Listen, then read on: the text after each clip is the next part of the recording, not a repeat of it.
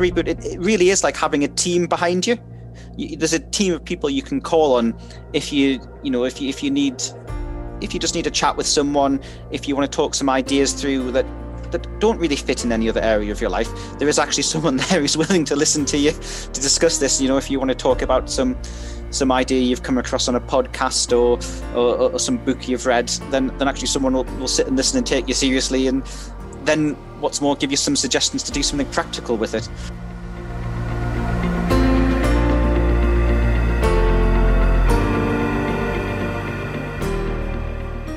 Okay, so thanks, Jim, for agreeing to come and talk to us today.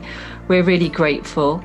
And we are carrying out a series of great conversations with our lovely mentees about their recent experiences of Reboot, some of the things that they've been up to during the lockdown period, and in particular, the main points of learning for them and how they may have engaged with life, family, work, mentors, learning differently as a result of this thing that's been imposed upon us all.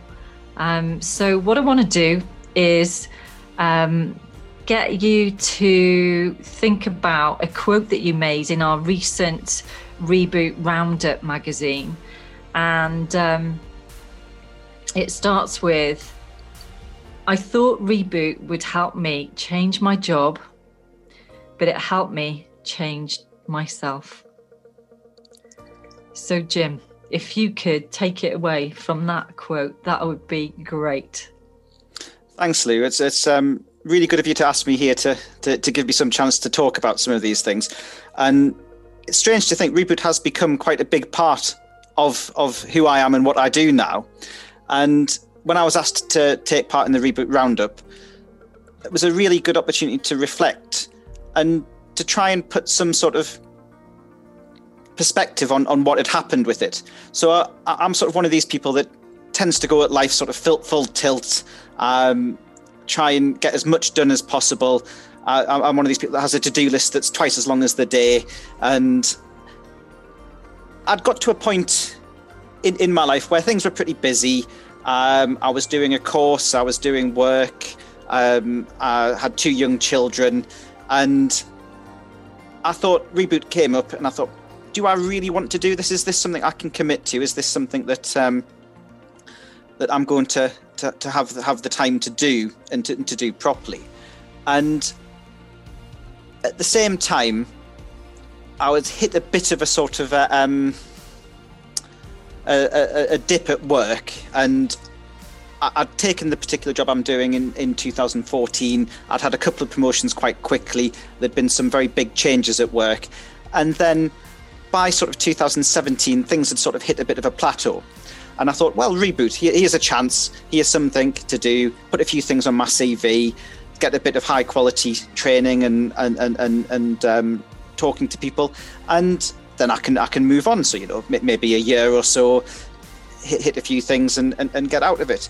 And I came along to the induction, was blown away by the induction. It was such a powerful event, and it made a big impact. And as I started engaging with some of the material, doing some of the courses, meeting some of the other people, I also started my own journey into really, who am I and what do I do here? And going through that process, and it was a long process. So the initial year turned into 2, it's then turned into 3, and there's still no exit in sight for me. There's lots of courses I'm still doing, lots of things I'm still keen to come on to. But in looking back at it, I did come to realize that it was more about me than it was about my situation. So it was, how do I react to things? What do I value? What do I think? So I had the skills to plan. I had the skills to look forward to that. But what would I do with it? Would I just get another to-do list that was 3 times as long as the day? Would I be doing a different job, but feeling the same dissatisfaction as I do in the current job? What were the areas of my life that I wanted to look at and to change? And that was what Reboot gave me an insight into. And I don't think it could have happened in any other way, and it couldn't have happened any quicker, or I couldn't have got to that result by a shortcut. So that's what I really meant by that quote. And in some ways, understanding who I am will let me meet those challenges, and not looking to change my situation to change me, but changing me, whether the situation changes or not, that will affect how I go on with it. So that was that's where I got to with that one. I like it. And actually, as you've been describing that experience there, for me, I'm inside my own head working a few things out, and always looking for opportunities in whatever we bring to the table for people to learn, or whether that may be a discussion with a mentor, or some insightful material in a workbook, or an interaction in a face-to-face workshop. I'm always looking at how can we get people to take the moment to do some self-reflection and realize the path that's being traveled, because that's the point where we deepen and forward and make that learning even richer. So it makes me happy to hear what you've just said, Jim, because there you are reflecting and making sense of everything that's happened so far. So with that in mind, I'm wondering whether, because you did a little bit of a recap then on, attending courses, and your intention is to embrace some more learning and different courses as time goes by. And we have got some new courses that are coming on board. So that's exciting. But I just wondered whether there was one course in particular that you can remember or hook into right now that has given you perhaps one of the most powerful memories or resources available to you in the past few months. Does that make sense? It does. It's a really good question. And there are a lot of courses that I've done with Reboot. And like I said, they're all very high quality courses and very ably delivered, and with a unique group of participants as well. So one of the things that makes the courses so powerful is that shared history of EAGER, and meeting people from different times, different parts of EAGER's history through that. So it's a tricky one to pick a favorite out of all that, but one that does stand out in my mind is the Creating Personal Impact course. And interestingly, it was a course that I resisted doing at first. It was one that my mentor had suggested to put on the plan to start with, and I'd thought, no, I've done presentations before. It's not really a big part of how I see myself or who I am, so I don't really need to commit to that 2 days to do that.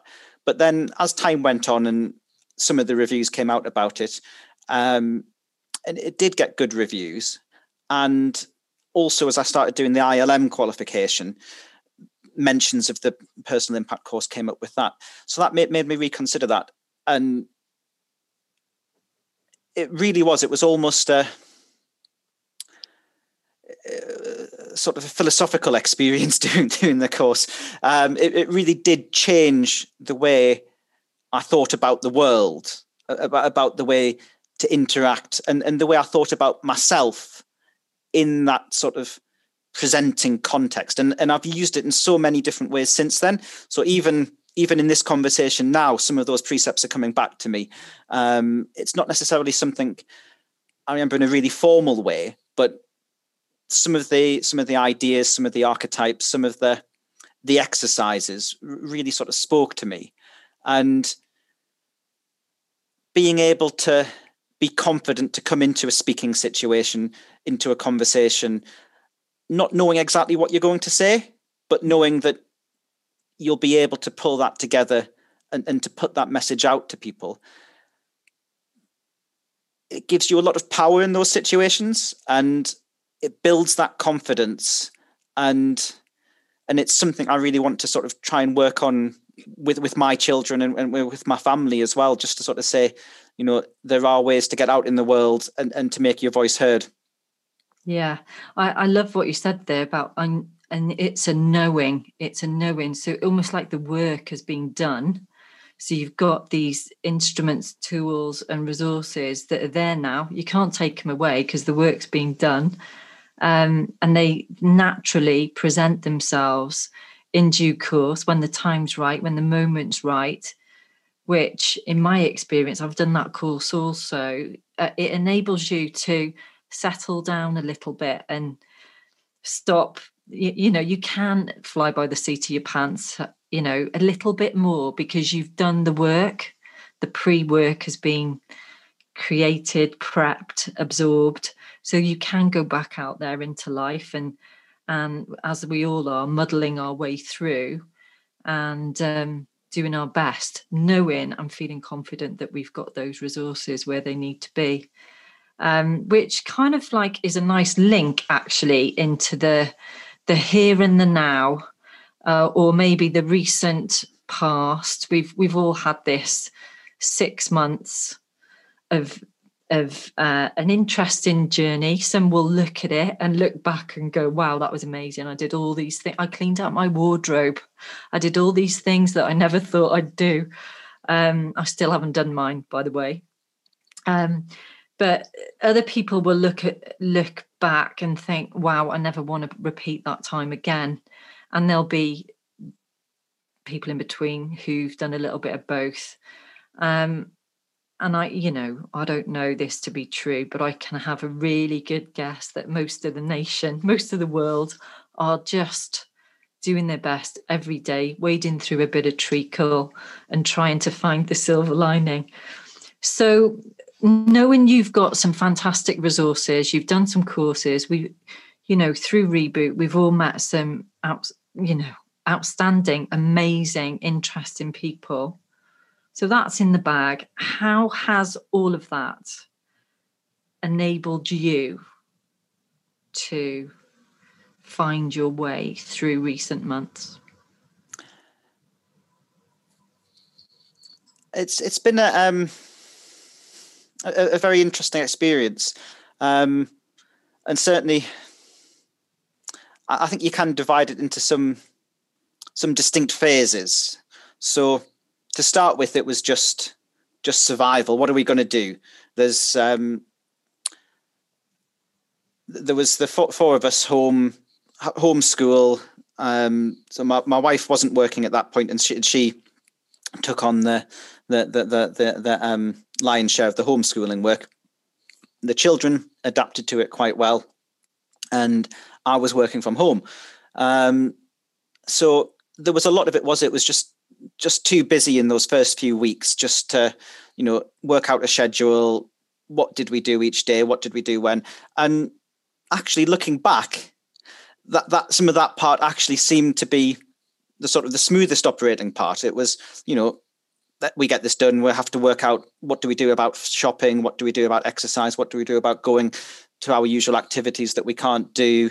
And we put things in place for all of that. And there were very immediate questions that needed very immediate answers.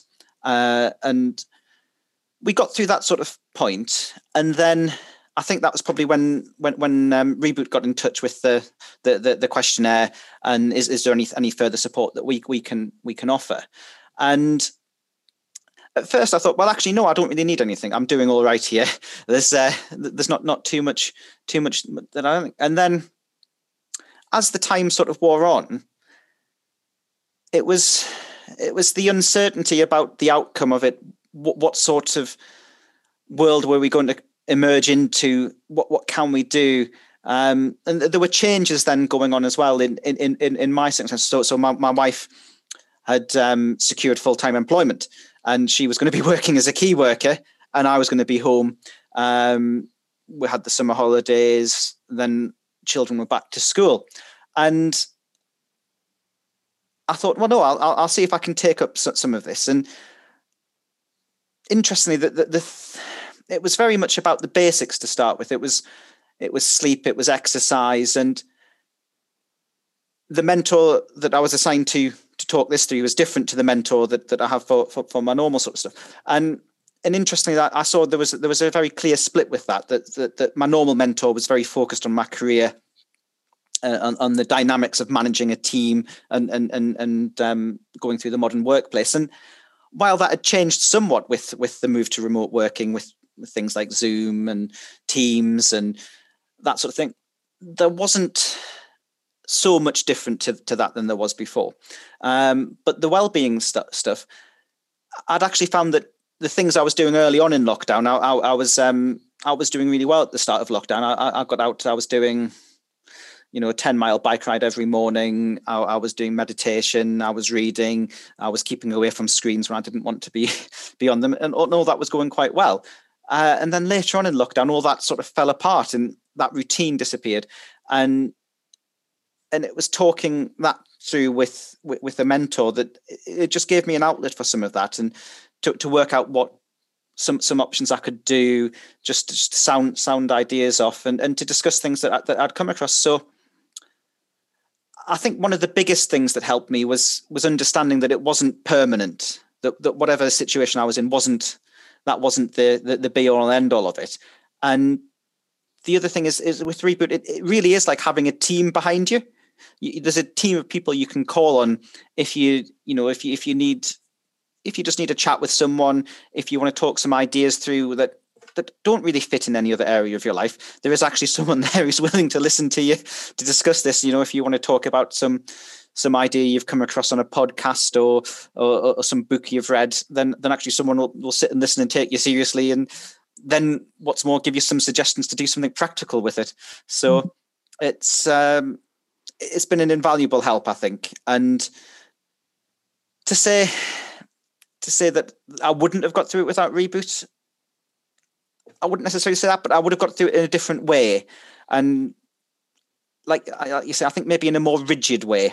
And I think Reboot has given me some options to explore some of these things more, to be a bit more playful with these concepts and these ideas, and just to see what develops. Yeah.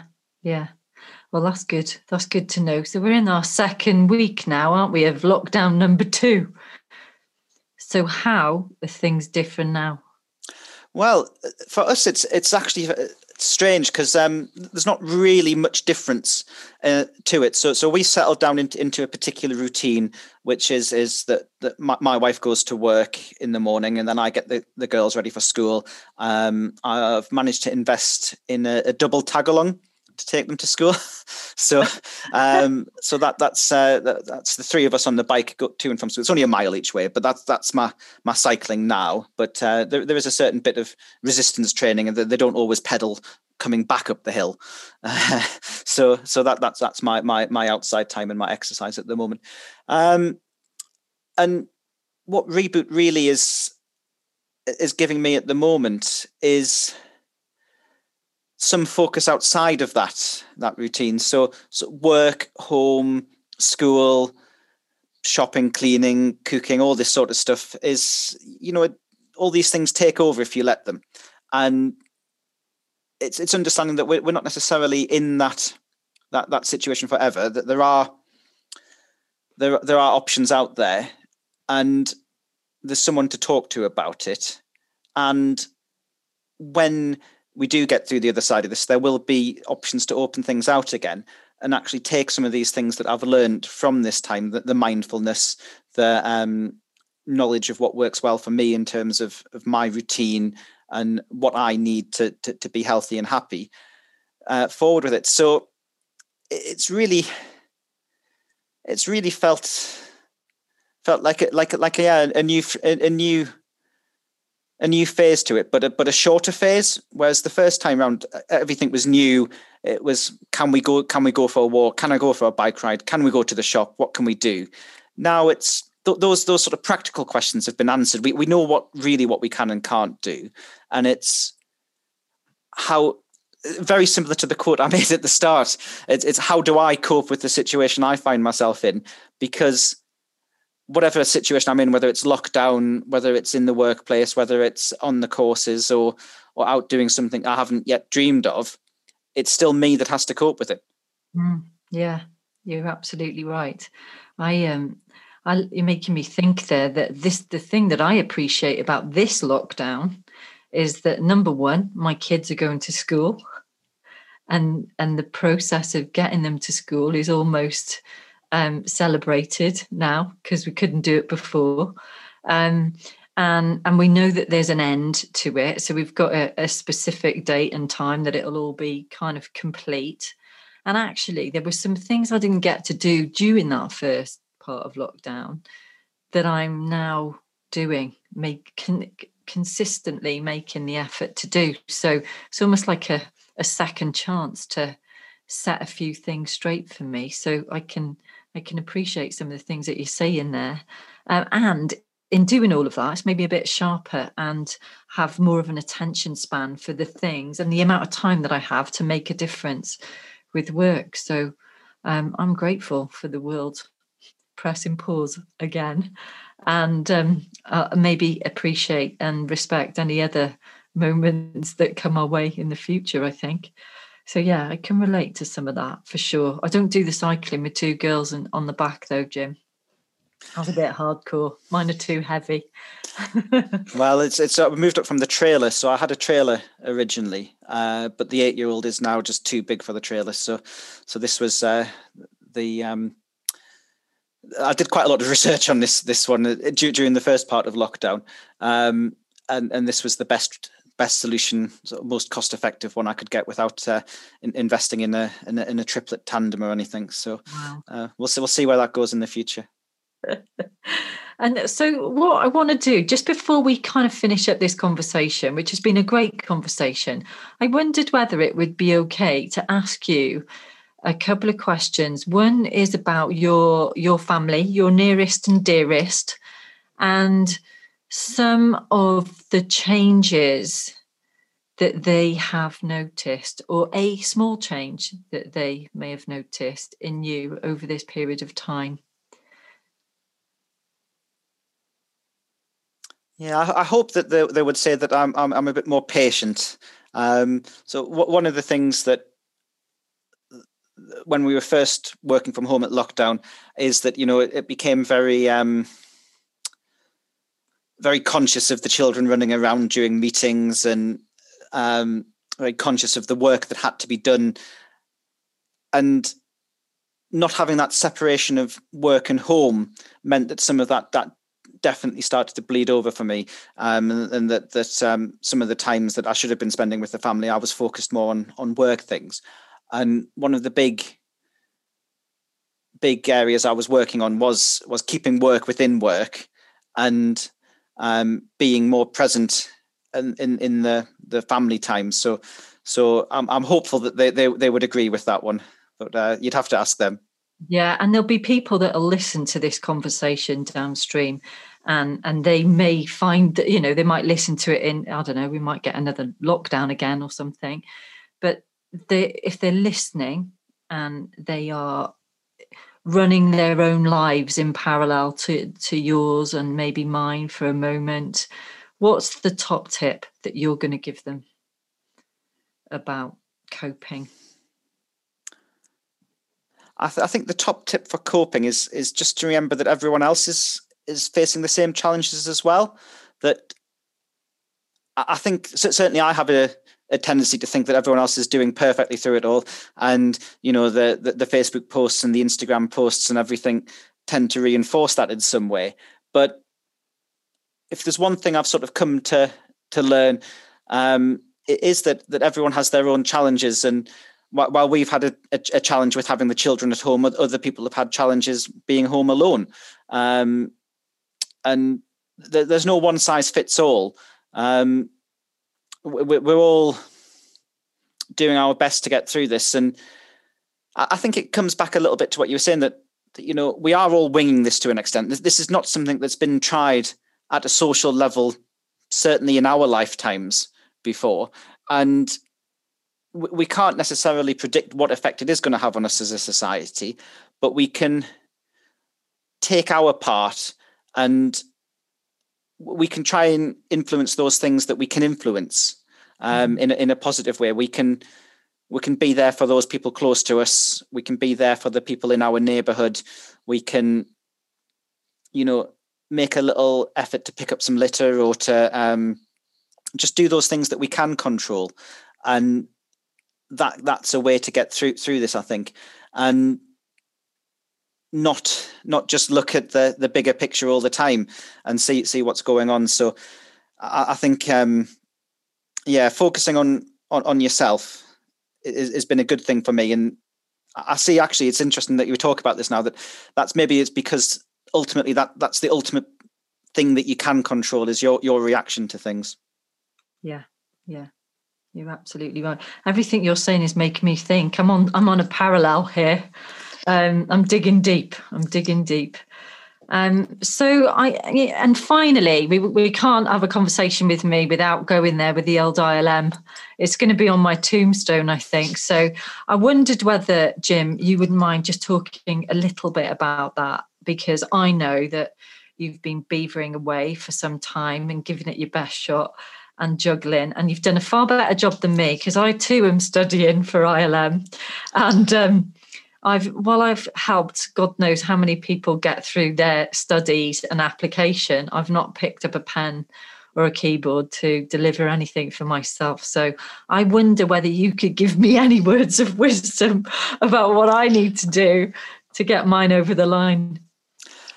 It's a really interesting. When I started doing the ILM, I thought, here's a great thing. I'll knock off a couple of essays and we'll have it done in sort of 6 months or something. And there's a certificate to put in the trophy cabinet. And in some ways, I'm actually glad I didn't go down that route with it, because it would have been a far narrower experience.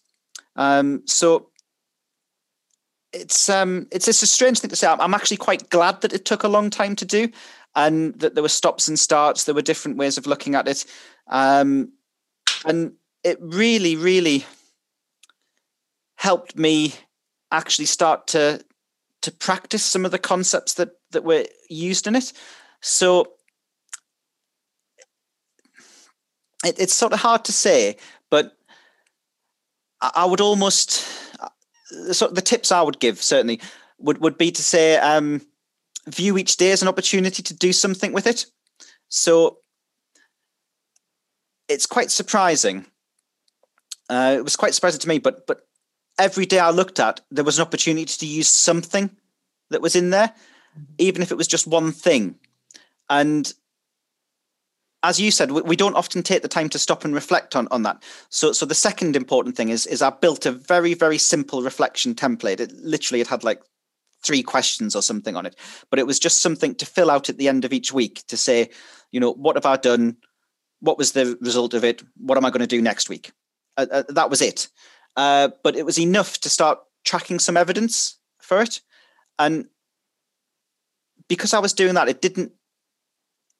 I wasn't ready to write that essay yet at that point, until I'd built up some of that evidence and actually used some of those concepts and I'd used them regularly. That gave me maybe that evidence to use it. And then when I came to write it, I was struck by, when I'd first thought about writing it, I was like, right, well, here's the examples. I'll come up with, 6 positive examples of where I've done X and Y was the result.